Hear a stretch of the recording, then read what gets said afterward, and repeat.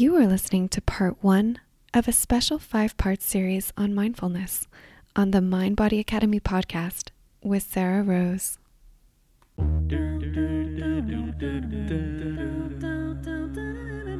This isn't an MBA. This is the MBA. This is the place for you to get coached and make health and happiness the business of how you get ahead in life. You get coached.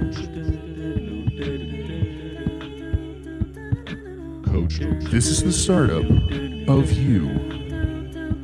You get coached. And now, your coach, Sarah Rose. What's up, my friends? How's everyone doing? I hope you're finding that today is a good day to have a good day. And if, for whatever reason, you're feeling a little stressed out or a little down, know that it's okay to get back up, to turn your focus back towards what it is that you want. What do you want to make of today? Strength is developed in rising, not in being up and staying up all the time. Happiness isn't a state that we arrive at. It's about how much appreciation we can bring to ourselves and to our lives throughout the process of moving ourselves from here to there. Because the truth is, there is no better there to get to. The goodness we want to get to is just one thought away. Always. You just have to get present to it to recognize that it's already here. Happiness isn't about how much we do or have, but rather about how much we notice. And that's the perfect way to start diving into today's topic. This episode and the following 4 will form part of a series that will introduce you to mindfulness and its practical applications to your life, especially through these times that we're navigating right now. Mindfulness is a daily personal practice of mine, and for over a year now, I have been a student of Jack Kornfield's and Tara Brach's as I undergo a 2-year certification with them. Mindfulness is also a process that I work on with my clients, who often share with me how much it's changing their lives and how much it's helping. In our high-stress, overworked lives, we tend to think that the secret to getting more done is to do more. So we produce from a pressured place and call it productivity. Equating productivity with being busy, right? But if you're rushing around trying to juggle multiple tasks at once and double booking yourself all the time, you are in fact making yourself less efficient. On top of that, if you're perpetually stressed out and on edge and your attention is elsewhere, it won't matter how much you achieve or how successful you become because you won't be present enough to enjoy any of it, any of what you're creating.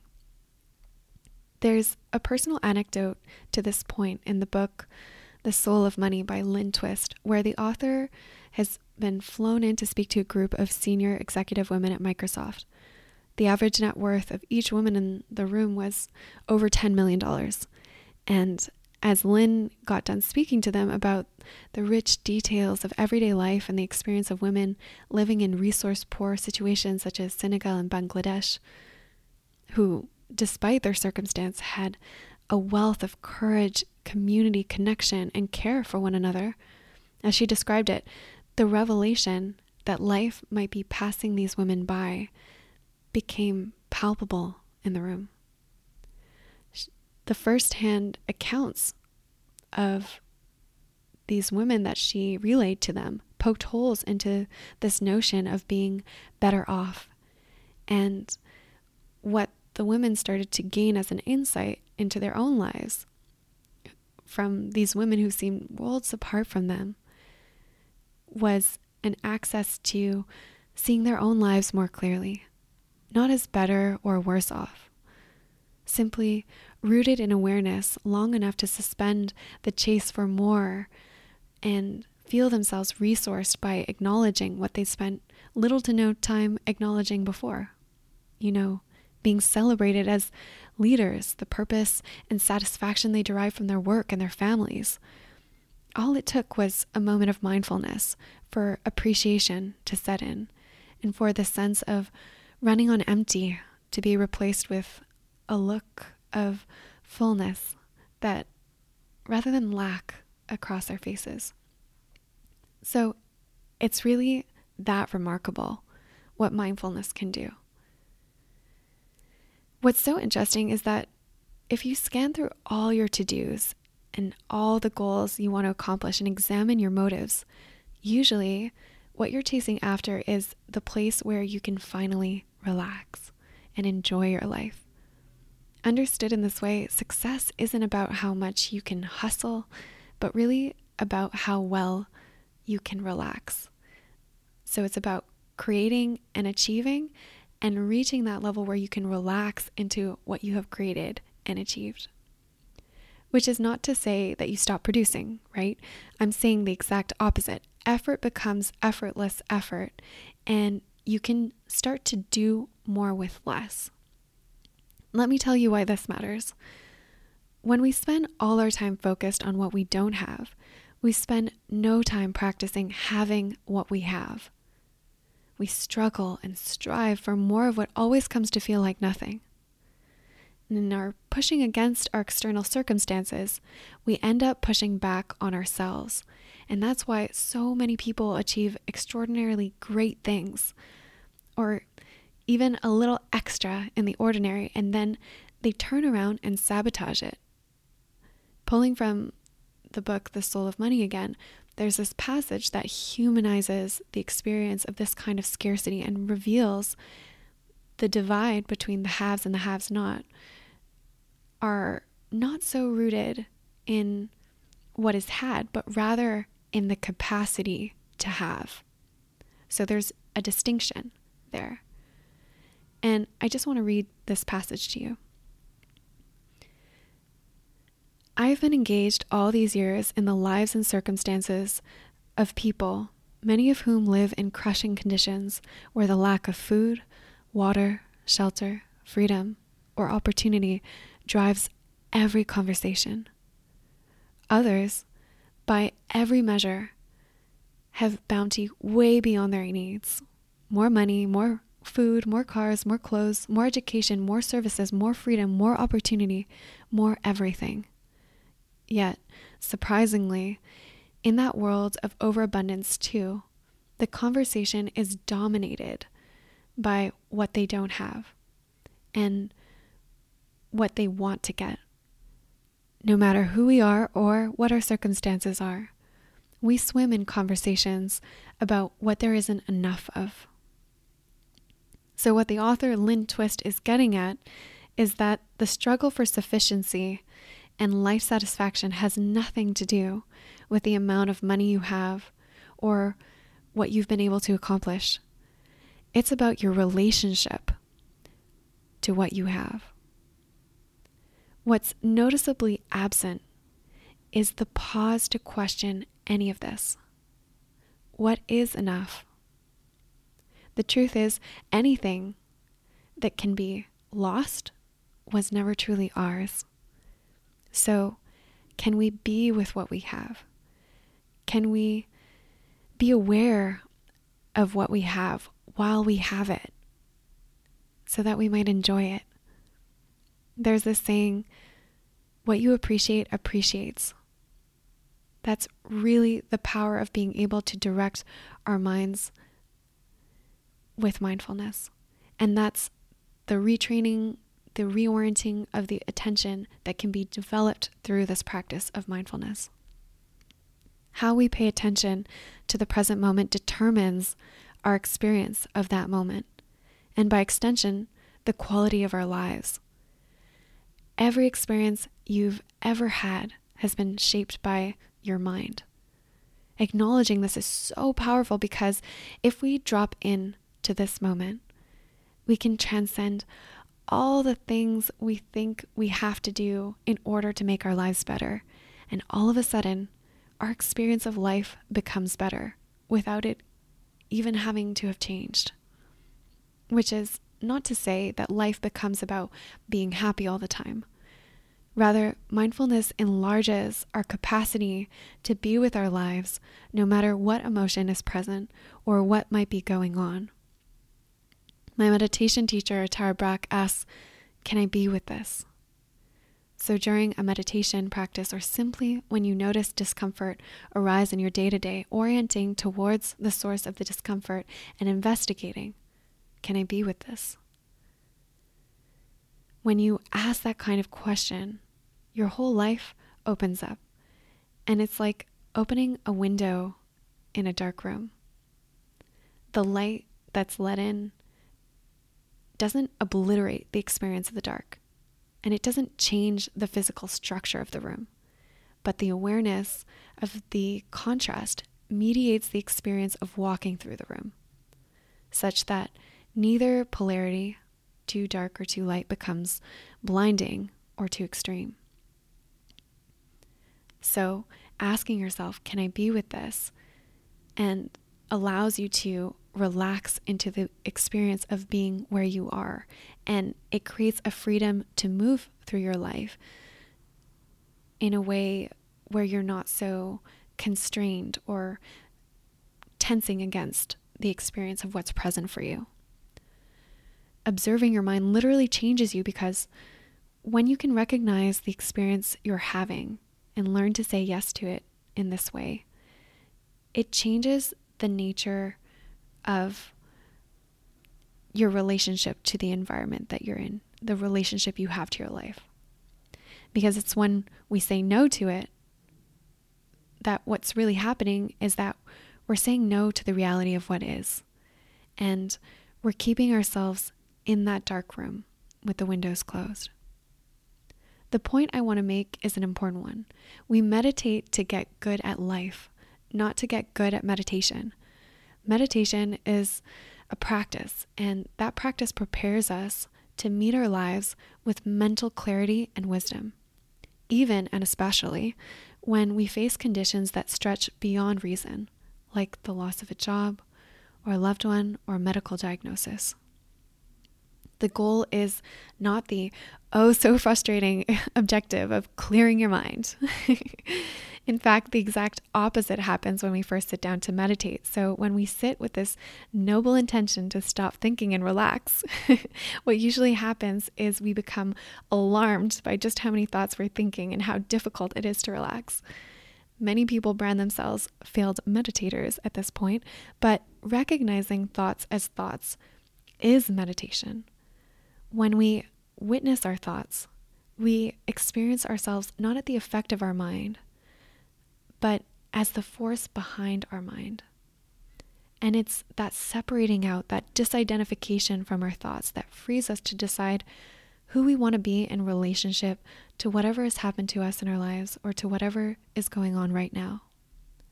So really, what we are gaining through awareness is the power of choice and that agency to decide.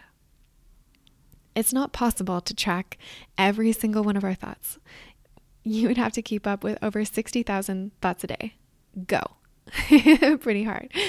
And it's also not possible to get the mind to stop all that mental commentary and all those thoughts on command. The mind thinks like the heart beats, so let go of any preconceived notions of what meditation should look like, and give yourself permission to develop this mental discipline with a beginner's mind. Meditation is your training that prepares your mind and body for heightened awareness and engagement with your life. One thing that becomes clear to a new meditator is just how often we find ourselves lost in thought. It can take a while before we've even noticed that we've drifted off. Back in 2010, Matt Killingsworth and Dan Gilbert investigated what happens when our minds wander like this, and they found that almost 50% of the time, people reported that they were off task in whatever they were engaged in their daily life. Consider the implications of this. That's half of waking life. That could represent half of your life that you're not present for. The other associated finding in the study was that the people also reported being considerably less happy on average when their minds were wandering, which makes sense because A lot of our waking thoughts are spun out of a place of anxiety and worry. So when we're following the pull of those thoughts, it's like pulling out your headphones from your pockets all knotted up with all the wires crossed. We're spending an inordinate amount of time untangling those wires to get back to what's important, to get back to finally getting the music to our ears. So we're just distracting ourselves with all this mental noise. And mindfulness allows us to calm that agitation around the mental chatter. And that does not necessarily translate to the ultimate bliss and nirvana experience 2.0. While meditation might be deeply relaxing at times, mindfulness rather than relaxation is the aim of meditation. Meditation takes time and deliberate practice. It can't be speeded up. There's actually this story of a Zen student who asks his teacher, "Master, how long will it take for me to meditate and attain serenity?" After a long silence, the master replies, 30 years. The student is like, "What?" He's a little taken aback. That's a very long time. What if I make twice the effort?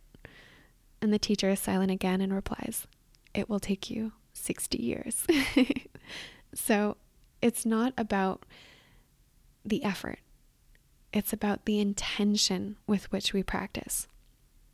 Mindfulness is above all an intention with which we meet our lives, not only during the meditation practice, but as we get up from our practice. The essence of mindfulness is attention and intention. One of the most widely circulated definitions of mindfulness is from Jon Kabat-Zinn, who stated, "Mindfulness is the awareness that arises from paying attention in a particular way, on purpose, moment by moment, and non-judgmentally." Mindfulness is how meditation spills over into our lives. Every time we take ourselves off of autopilot, that is a moment of mindfulness. As my teacher Tara Brach says, mindfulness is remembering to press pause, and meditating is staying in and with the pause.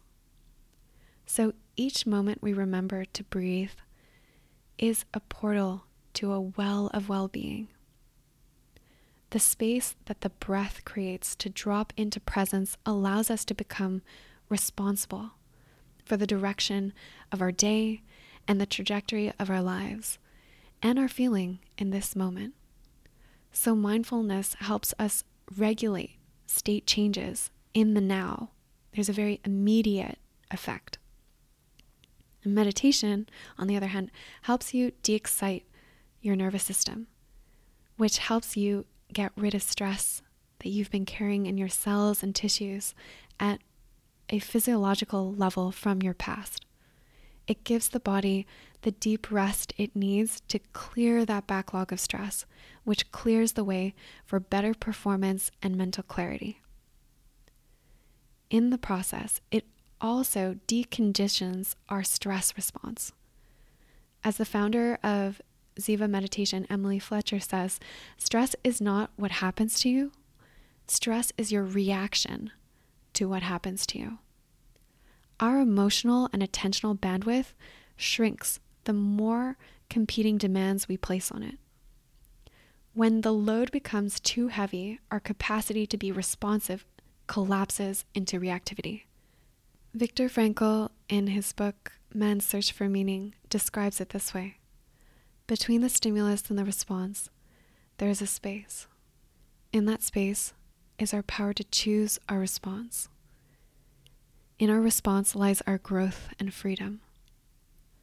Mindfulness is what allows us to hold that space open. When that space collapses, we go unconscious and react. We put ourselves onto autopilot. We follow our default.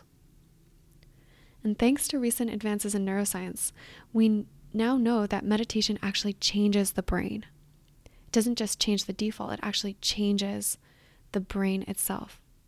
There are unmistakable physical changes like the shrinking of the amygdala, the fear center of the brain, the expansion of the brainstem, where dopamine and serotonin, those bliss chemicals, originate from, and the thickening of the corpus callosum, which facilitates transmission back and forth between the two hemispheres of the brain. Isn't that amazing?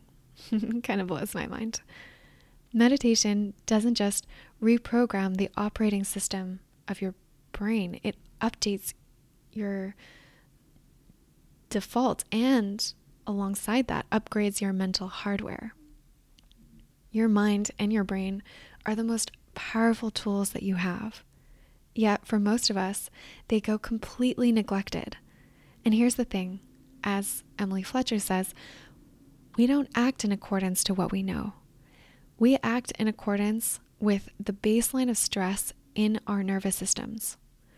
That's why even when we know better, we don't always do better. We know we shouldn't eat or drink or spend the way that we do, but we do all the same. We know that we need to do certain things to create a result, but we don't do it. Why? Right? This is why. And so many of us have such a hard time understanding that why. The more stress we're holding on to, the more we act out of unconsciousness. So I want to offer you the experience of looking at your mind and seeing what's going on in there. And I'll be guiding you through a meditation practice. And before I do, you might be wondering to yourself, wait, how do I meditate?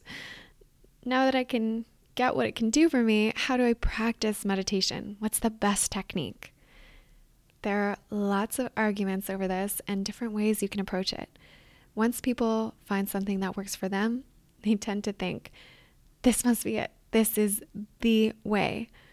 But really, we're all looking at the same thing.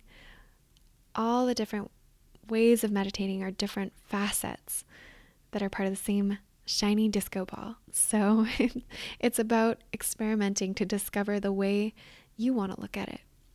It's like arguing over which sport is the best that you can do. It doesn't really matter. Just pick one and do it. Don't like it? Try another.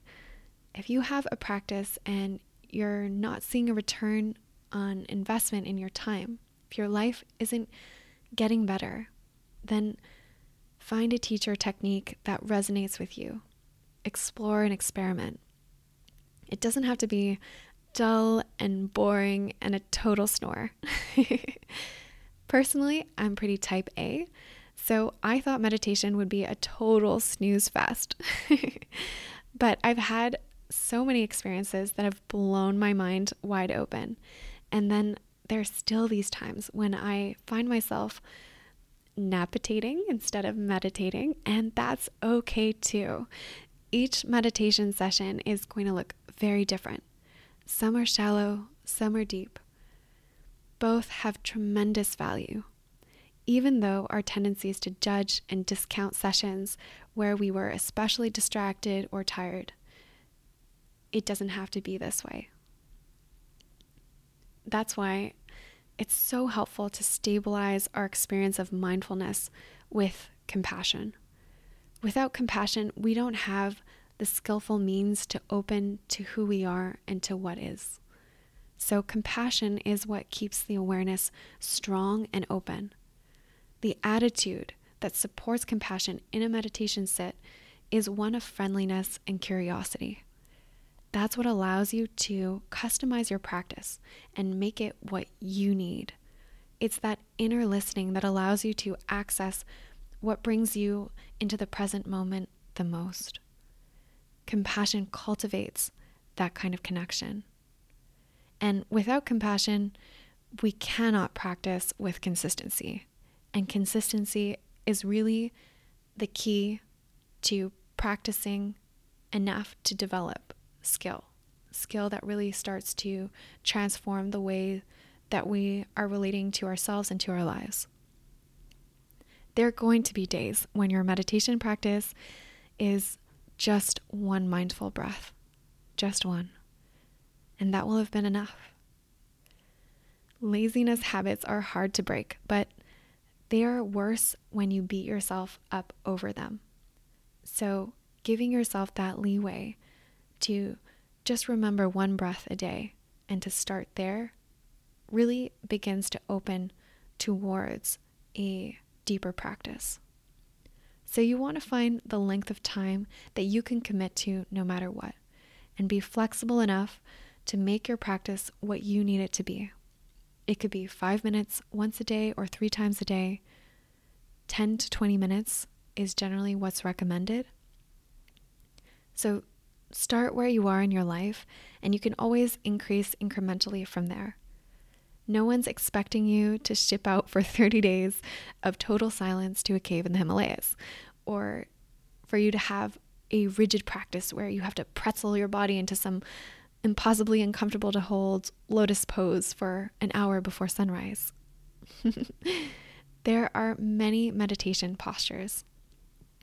The important thing is to find a position that's both comfortable and alert. Anywhere you have the ability to sit or lay down, you now have the ability to meditate.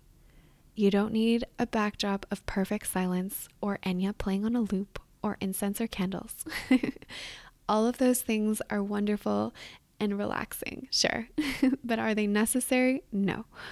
So go with a calming and quiet atmosphere if you can, but any space or setting can become meditative if you bring significance to it through your intention to meditate.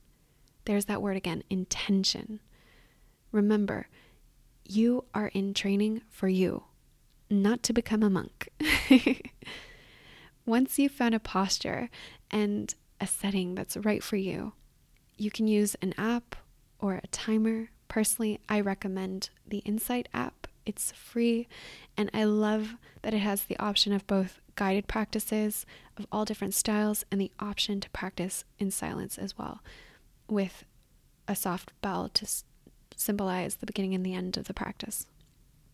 You can program any interval of time you want with that bell, and you'll know exactly when it starts and when it ends, and you can even create a bell in the middle of the practice just to bring you back whatever you feel you need to begin in a way that you can sustain. So today you'll have the experience of a short 10-minute guided practice. So there's nothing you have to do or figure out. You can simply begin to relax deeper and deeper with every instruction. So whenever you're ready, prepare to unwind your mind in this guided meditation practice with relaxation as the destination. Just a soothing release of any backlog of stress you might be carrying into an expanding sense of calm, creating a more spacious experience of whatever is happening in your present situation. Giving yourself over to the dance between what is, what has been, and what is yet to be realized. Begin by letting your body rest in a very comfortable position, upright or lying down. Take a deep breath in, and on an exhale, bring your eyes to a close. Eyes closed, senses awake. And on your next exhale, just allow yourself to sink deeper into the posture. Breathing like this a few more times, inhaling all the way to the top of your lungs, and then all out. Let it all go and relax.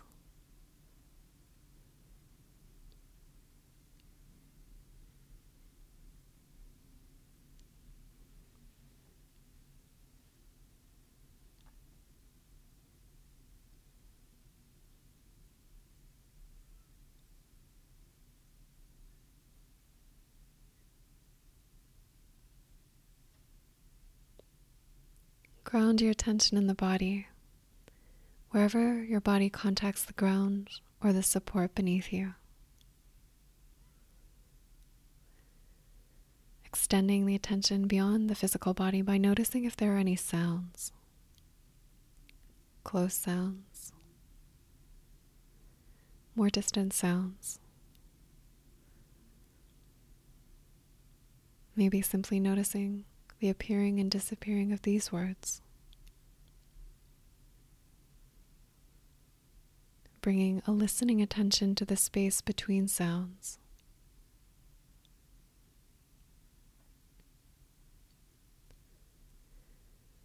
And noticing if there are any smells to be smelled. Or simply sensing the airflow of the breath. Just a fluid stream of breath in and out through the nose.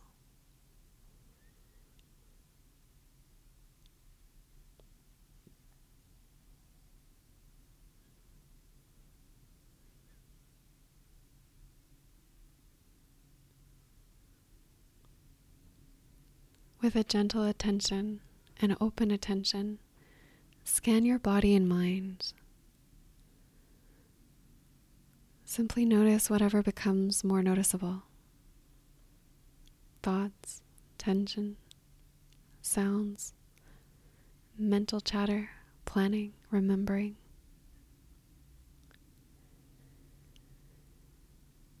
As you drop into awareness, as you deepen your awareness,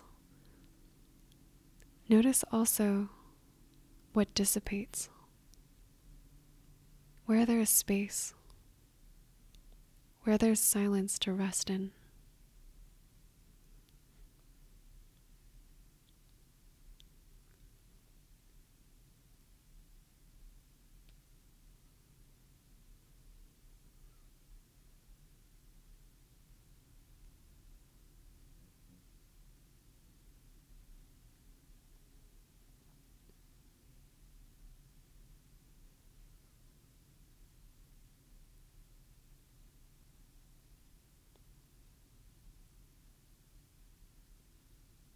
If you notice the mind has been pulled away by a thought,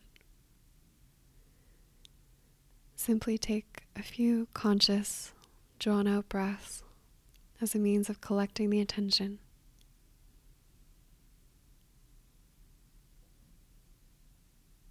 And then relaxing your breathing.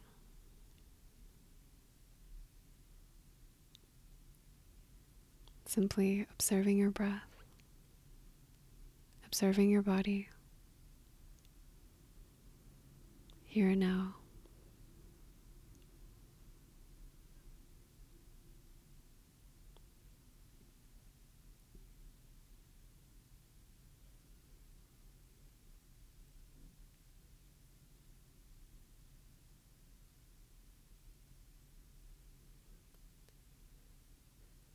Welcome whatever is there to be acknowledged or experienced. Sensations, thoughts, emotions.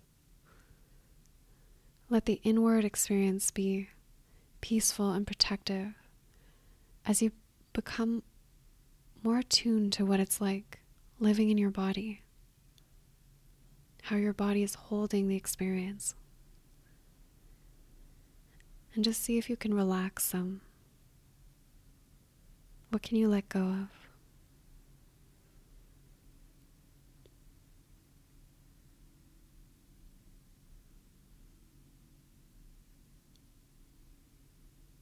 Feeling the body energetically releasing.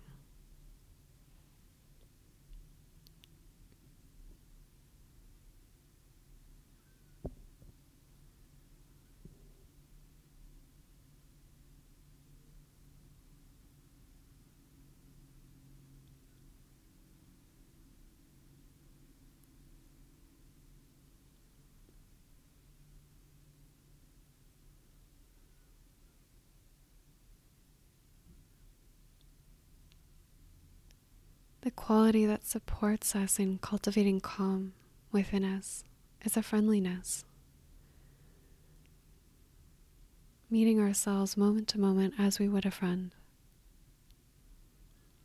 And this may take some conscious effort at first, but gradually, as you continue to anchor with your breath, feel yourself in your body through the breath, you'll be able to meet yourself in whatever you're experiencing and gently bring yourself back if you've been pulled away by a thought.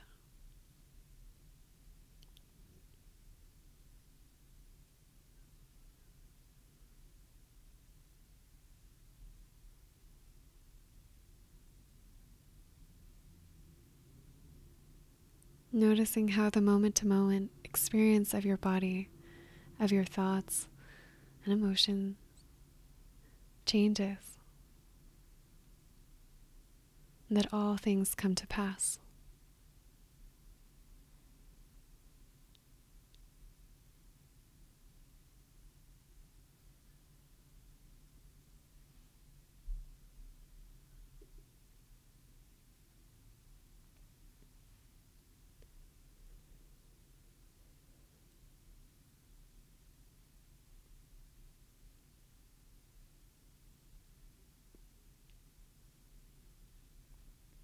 Feeling your body once more, resting into the background.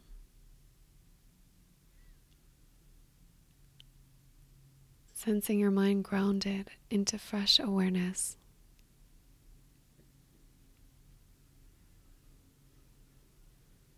And bringing small mindful movements back into your extremities. Maybe twirling your fingers. Your hand opens and closes, remarks poet Rumi before continuing. If it were always a fist or always stretched open, you would be paralyzed. Your deepest presence is in every small contracting and expanding, the two as beautifully balanced and coordinated as birds' wings. May you find freedom in knowing that your power is in your attention. Remember that at any given time, when you feel stressed, you have an equal and opposite capacity to relax. The pivot point will always be your focus, bringing your focus back to what you do want to experience. Whatever you do want to experience is here for you now, in this present moment, if you open to the awareness of it.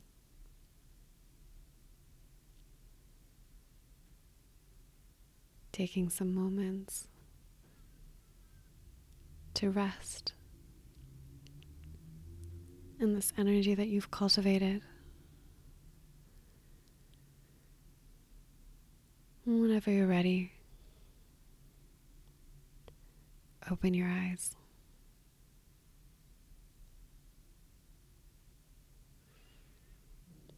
Poet Christiane Martin writes, "When your world moves too fast and you lose yourself in the chaos, reacquaint yourself with the earth beneath your feet. Thank the air that surrounds you with every breath you take. Find yourself in the appreciation of life." One of my mentors was asked what she did when her life was at its absolute hardest. At the time, she went through heartbreak. She was seriously financially in the red. There was a lot that was going wrong. And here's what she said allowed the whole situation to change for her. "The truth of the matter is that I found appreciation. I found a way to love my life without changing it. I found a way to fall in love with a stage of where I was in my business in a way that I could be obsessed with the thing I was doing and the thing I wanted to achieve without feeling like I had to get to that place to enjoy it." That right there is really the secret appreciating what we have now, appreciating what's available to us in this moment. There's the time we've been given, and then there's the time we give ourselves. Probably the most commonly cited reason for not meditating is that people feel they don't have time. But recognize that your brain is responsible for printing every single cell in your body and making every single decision in your life. So what else are you doing with your time? As Oprah says, I believe one of the most valuable gifts you have to give yourself is time. Taking time to become more fully present. If you're not really here for your life, what are you here for? If that question makes you pause, then you're already a little more here. And it's been so good to be here with you. Next week, we'll be talking about the power of your breath as part of meditation and your daily life. And recently I was listening to an interview with Dr. Andrew Weil, who's considered the father of integrative medicine.